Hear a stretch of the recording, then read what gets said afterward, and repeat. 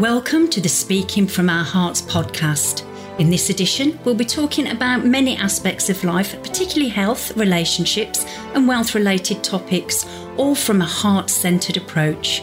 Your host, Paul Lowe, has a long and successful history of helping others through his coaching and mentoring, as well as his many charitable initiatives. He's been responsible for positively impacting thousands of people's lives, particularly young people from challenging backgrounds. Paul is the author of the books Mastering the Game of Life from Pain to Purpose and Speaking from Our Hearts.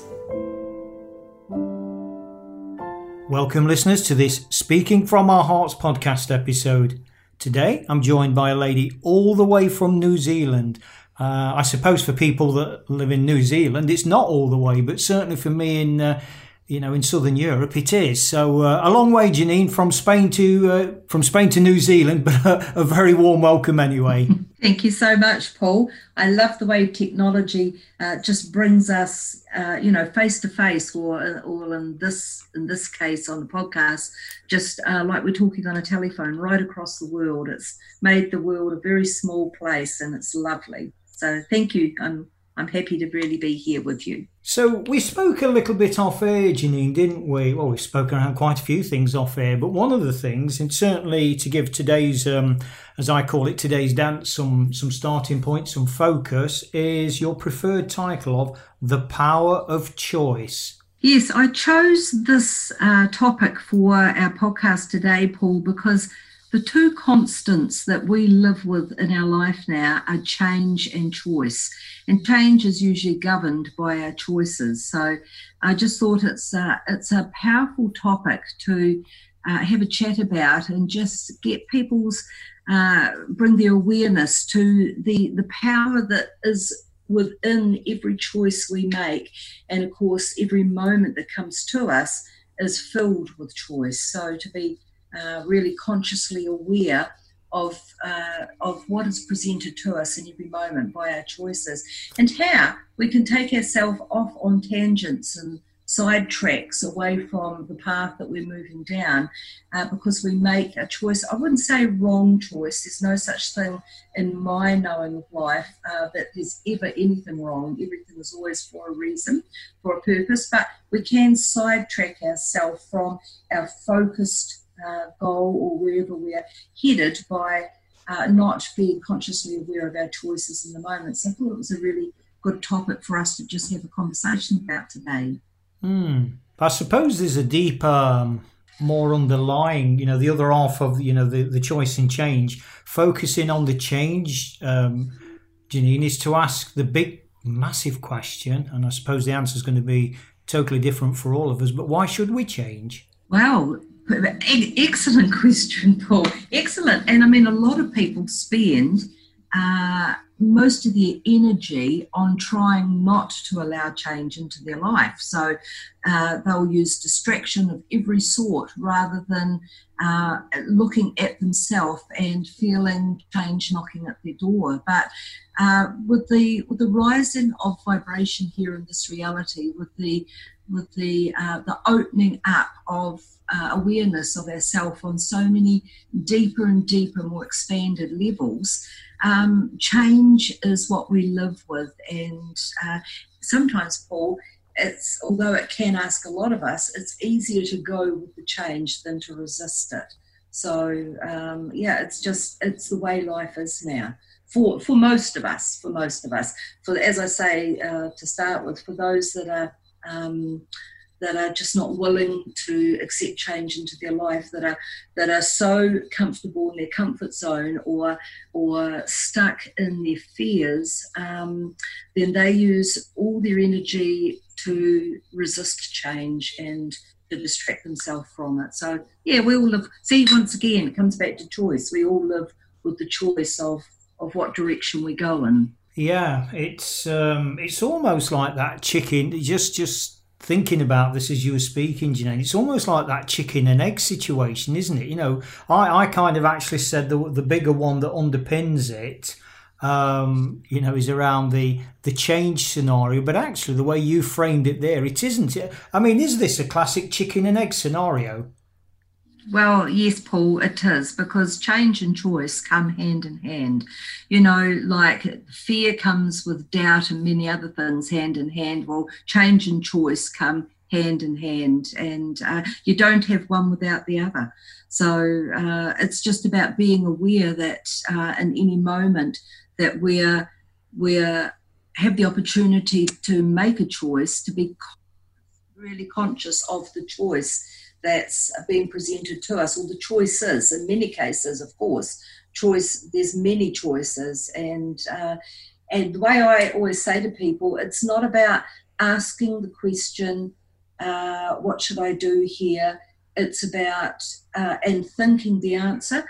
It's about feeling the moment. So taking a step back from whatever we've been presented with and asking inwardly, and you already have your answer before you've actually finished asking the question. That decision comes from a heart-centered place rather than bringing the mind into it, which will bring in its logic and its practical ideas and can make choice very, very complex.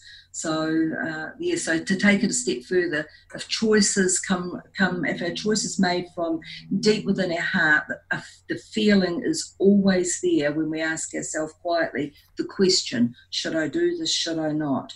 Is this the right way for me? Is this not? Should I say yes to this, or is it a no? And the answer sits within us before we've finished asking the question. So that's called conscious awareness of choice. So a very deeper awareness of the power of choice. I suppose for people that maybe, Jean, haven't done what's generally known as the inner work, to have that level of awareness of what you're talking about, it's, and I'm going to use another well-known cliche, better the devil you know. Yes, I'm in pain. Classic example, toothache. Well, why don't you go to the dentist? Oh, it'll be all right. Stop fussing. It's okay. It's, better the devil you know. Rather than that real sharp, what's perceived of that sharp pain of having to go to the dentist and have that painful tooth took out. And I think it's so easy kind of when you don't know, because we don't know what we don't know, as the old conscious model stipulates. But yeah, I think it's so easy for us to kind of, I suppose, when we have taken a few steps on our path, Janine, to sort of say, we've got these insights, we're aware of this, but when you're actually, crippled with fear and pain, it's very, very difficult to get out of that, isn't it? Absolutely, Paul. I totally hear you. With the scenario with the tooth, well, the choice comes down to being in pain or not being in pain. So that's the choice in that scenario. And absolutely, there are many out there, many people who haven't got the awareness as yet that to feel for their answer rather than to think for their answer. So yes, I hear you there. And it's because, during our lifetime here, we've been taught that we're mind, that the power of ourself is in our mind, that we're mind-driven beings. And it's only just in the recent last 20, 30 years that we've started to have this deeper awareness that we're actually deep feeling beings, and that's where our true guidance is. So yes, it is easier for a person who is already aware that their feelings will never let them down, will never take them down a wrong path, will always give them the right choice, than a person who's resistant or hasn't actually awoken yet to the deeper parts of themselves. And that is a choice too, because that is offered to every person here with the rising of consciousness on this planet now. Every person gets the opportunity to awaken to some degree to a deeper level of themselves. They have the choice right there in the very earliest stages of their own evolution to awaken or to stay as they are. So, It's all in the terminology, I guess, the way I say it too, for people to understand. I suppose ultimately, Janine, it's about the leverage. You know, when we ask ourselves, why should I change? And I think when we're taking those first initial steps of, you know, it is usually very, very strongly pain driven, isn't it? You know, the pain is that bad emotionally that I've got to do something to get away from this. I've got to change, because if it's kind of one of those, maybe it'd be nice to change. I don't know. I'll get round to it maybe one day. It never happens, does it? But when there's that real powerful leverage of something, almost crisis point in our life, thinks, wow, do you know what? I've got to change. I cannot bear this pain, so I will change. I mean, that was certainly, you know, one of the strong levers for me. And having spoken to, well, I don't know how many people over decades, Janine, it's down to that, you know, what's our greatest motivator? Is it pain or is it pleasure? And I think for the vast majority of people, it's actually moving away from pain, isn't it? Which is that great lever to, you know, to help to open our eyes a little bit, or more importantly, help to open our hearts. Yes, absolutely. That's it in a nutshell. And you're right, Paul, you know, it's usually some tragedy, some huge thing from left field that knocks us off our feet in our life that is the ultimate starting point for change to happen.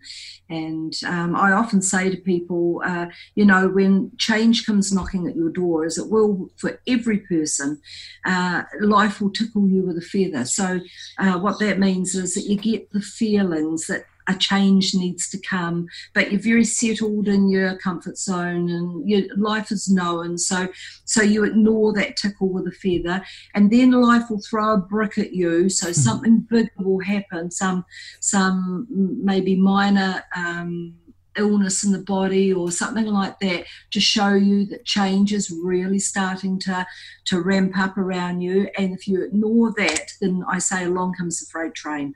And that's the biggies, that's the diseases in the bodies, that's the breakdowns, that's the car accidents, it's whatever it is, that's what ultimately will bring that change into your life.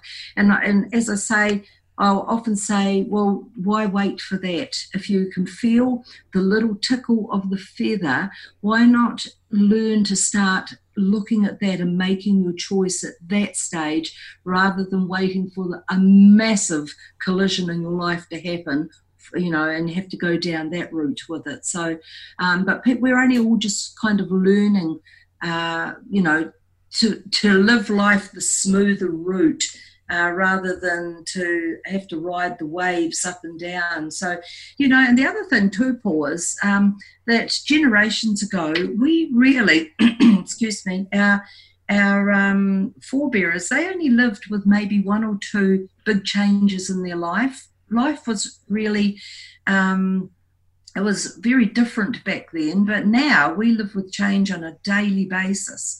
So it's the as I said right at the start of the conversation, it's the one constant that we have in our life, along with choice, always now. You know, I mean, there's some big choices to be made. For a start, do we make the choice to live through love or live through fear? You know, can we love over fear in our choices? Because those two things will come in every moment and govern the choice to some degree, to some level. So it's it's a biggie. Choices and changes, probably the biggest constances we have now. I want to come on to being and doing in a moment, Janine, but before we kind of go to that particular part of the dance floor, the metaphoric dance floor, I want to talk really about that, you know, that leverage, that. I am going to go on the being and doing element, because it's let's keep focused on this. So what was coming through to my mind as you were speaking there, Janine, is there a kind of, is what we're speaking about, this kind of, you know, this emotional intelligence, this kind of heartfelt intelligence, you know, because it's been proven scientifically that the heart does have intelligence. And I think some people call it gut reaction, intuition, call it what you will. But that inner feeling of this ain't right, or this is right, and I must do X, or I must do Y. You know inwardly that, the course of action. But of course, the good old ego, the fear steps in. No, Paul, you don't want to do that. No, Janine, where did you get that nonsense idea from? Do this. This is the best. And we do the, what the head tells us, and then usually end up in trouble.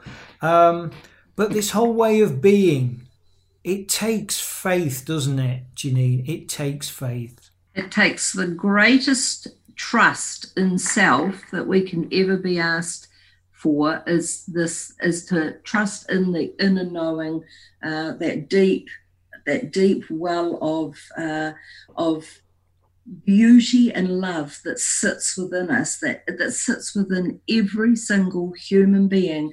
It doesn't matter how they present in their life. It is at the core of every one of us, there is this core of goodness, of beauty, of love. And now we are starting to learn that there is this part of us in there, this being part, rather than the ego mind, the doing part. And it's been a long, long time that we have lived in our minds, and I mean, so many are realizing now that they've lived before in the past, or that they're living now on other timelines. It's a whole completely separate conversation, but it's always been that we've lived from our mind and been taught by all aspects of our society that the mind is where we need to be. It's been fed by our schooling system. It's through TV, through every distraction we've got, the mind is fed, and we're held up there. But over this generation especially, we are starting to realise that far away from the mind and deep within ourselves, there's this presence, this absolute beautiful connection to something that's so innately beautiful that when we start to just feel it in the odd moment, it's like we want to know it more. And then we start to seek it, and we start to realise it in more and more and more moments. And eventually we start to live it in moments. And we find that when we come from this place and we view our world, we see the good rather than the ugly. We see the beautiful. We see the hope. We see the kindness, the softness, the gentleness, the action through love. We connect with others. We can see it in their eyes. We feel it in their heart. This beauty that goes between us, how we're all connected. There's no separation that the ego mind has always told us there was. We start seeing ourselves in others. We start realising that what we see in them, even the parts that we don't like, we take ownership and realise that that is in us as well. So the subject could go on and on and on, Paul, but the difference between being and doing is such a vast, vast, cavernous space, and we're only now realising that we can move easily across that and start living from the other side of that cavernous space and become a being rather than a doing. Because, even the title of who we are, we're a human being, we're not a human doing.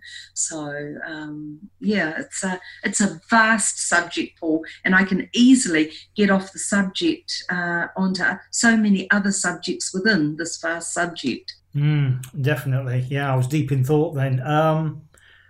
Is it fair to say then, Janine, that the old see to believe approach of the mind is being replaced slowly, or maybe not slowly, by the belief to see? There's a definite switch, isn't there? There's something in the air, to quote a well-known song. Yes, yes, it's ramping up. It's like the more that something happens to, the faster it becomes. And so around our world now, on a daily basis, more are awakening to something unfolding within themselves that is seeking them, that is calling to them. You see, Paul, every single human being is seeking love. Like I've studied, I've been an observer of the human behavior and the human being and the human doing for all my life. And it doesn't matter what pathways we take, what choices we make, what changes we allow in, it's all because ultimately we are seeking love. But what we're realizing now and over the last few years is we're actually seeking that part of ourself that's been lost to us for so long. We're actually seeking the part of ourself that is love, that is within us, that's that part that's at our core, or just depends on the so many beliefs and understandings out there, our soul self, source energy, the God within us, the love, whatever we want to call it, that part of us is what we've been seeking all this time in our feeling of separation from it. And we're now realizing that even that has been the great untruth, that there is no separation. That, on that level, we are one energy experiencing itself through nearly 8 billion aspects here on this earth. So, it's a vast topic, and it excites me because it's the knowing that flows through me, and I'm always so excited and happy when somebody sits with me in consultation and I see the light in their eyes spark, and it's like, oh, here's another one who's hungry to know more, to awaken to themselves. So yeah, I get that. A few moments ago, Janine, I'd just sort of half started a thread, if you remember. Then we got onto the being and doing aspect. This thread that I was going to bring up then, and I'll start to bring it, I'm going to bring half of it up now, or to be precise, 3/7 of it. I mean, this is sounding like a mathematician's convention now.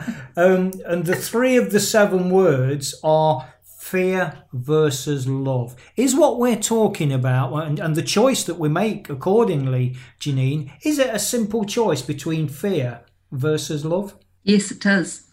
Yes, it doesn't matter which direction we come from, how we look at it, it boils down to fear versus love, or we choose love over fear. So that is it, Paul, in a nutshell. The other 4 words, and for me, this is, I do quite a lot of research and have loads of conversations around this. So it's fear versus love. But the other 4 words that complete part of that sentence, or that question, or that thread, call it what you will, Janine, is, and don't forget lack. I think lack is something that is monumental in our lives. And, I think the words fear and love are kind of, they're associated with each other, albeit contrastingly, but very, very little is actually broadcast or brought into the consciousness about lack. And I find that quite astounding, particularly on a spiritual level. Do you have any thoughts around that, Janine? Don't you feel, though, Paul, that lack comes into both love and fear? So we can feel lack through so many different aspects of fear, and we feel the lack of love. So it comes back, for me, it would come back to lacking within myself and feeling the lack of myself. So that's, when you said that then, that's what came up for me. I feel it's in both the love and the fear. So the lack of love and the lack that fear brings. For me, lack is so much more deeper than, yes, the fear and the love. I absolutely embrace that. Within reason, I understand it. I mean, I'm not going to profess to be some kind of philosophical expert on the topic, I have my own thoughts, my own feelings, my own experiences. I've done my own research. That doesn't make it right and that doesn't make it wrong. It makes it my experience. Yes. But certainly the lack one, Janine, I mean, when you look about being, and if we can use the term loosely, enlightened, call it what you will.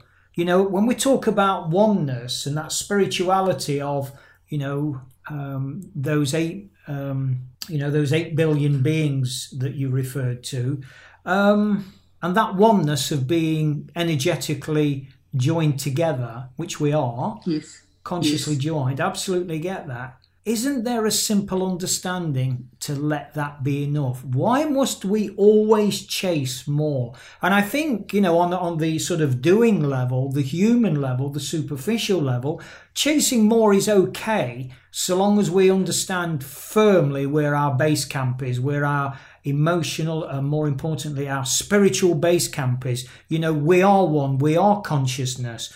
We are awakening bit by bit by bit, but that surely has to be enough. And then if we do want, nice things in the house, a new car, whatever, that's absolutely fine. But it's not forgetting that big, big, big thing is, why are we chasing these other things? Is it because, Janine's got a black cat, so I'm going to have 2 black cats. And by the way, she's got 2 cars on the driveway, so I'm going to have 3. And she's got 3 bedrooms in her house, I'm going to have 4, or whatever it is. I think that lack thing for me really, really is at the root of so much stuff that even before the fear and love comes into it. Because, why must we go seeking more love? If we understand that we've got love within us, it's naturally who we are, of part of our consciousness. Why do we have to go seeking it, particularly in an external relationship? So it's about really, really, really digging down and saying to the world and promoting the message that, fear and love, absolutely. Being and doing, yeah, absolutely. But let's not take our eye off something that's, the very foundation called lack.